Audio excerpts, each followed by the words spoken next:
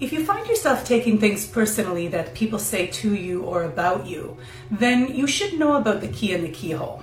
So all of us have keyholes inside us. These are our insecurities and our fears of not being good enough. Maybe I have a keyhole of I'm not strong enough, or I'm not smart enough, or I'm not attractive enough.